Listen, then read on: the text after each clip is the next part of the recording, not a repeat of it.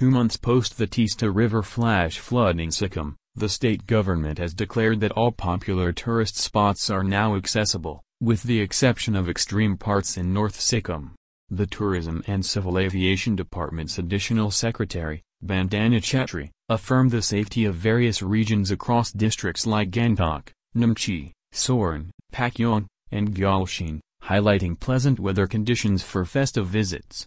An advisory on Monday assured that apart from the inaccessible extreme northern Sikkim, all other state destinations are open for tourists, with the situation having returned to normal post the flood's impact on Teesta.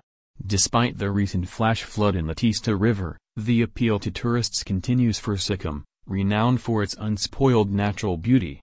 The tragic flood claimed 40 lives following a cloudburst on October 4, impacting a region that hosts over 1 million visitors annually, emphasizing tourism as a crucial economic driver.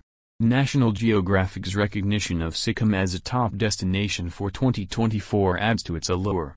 Notably, areas like Gurudongmar and Tsimgo encountered unprecedented early snowfall, a unique occurrence in the state's history. Last year's snowfall typically arrived around the final week of December, making this early snowfall a distinctive event.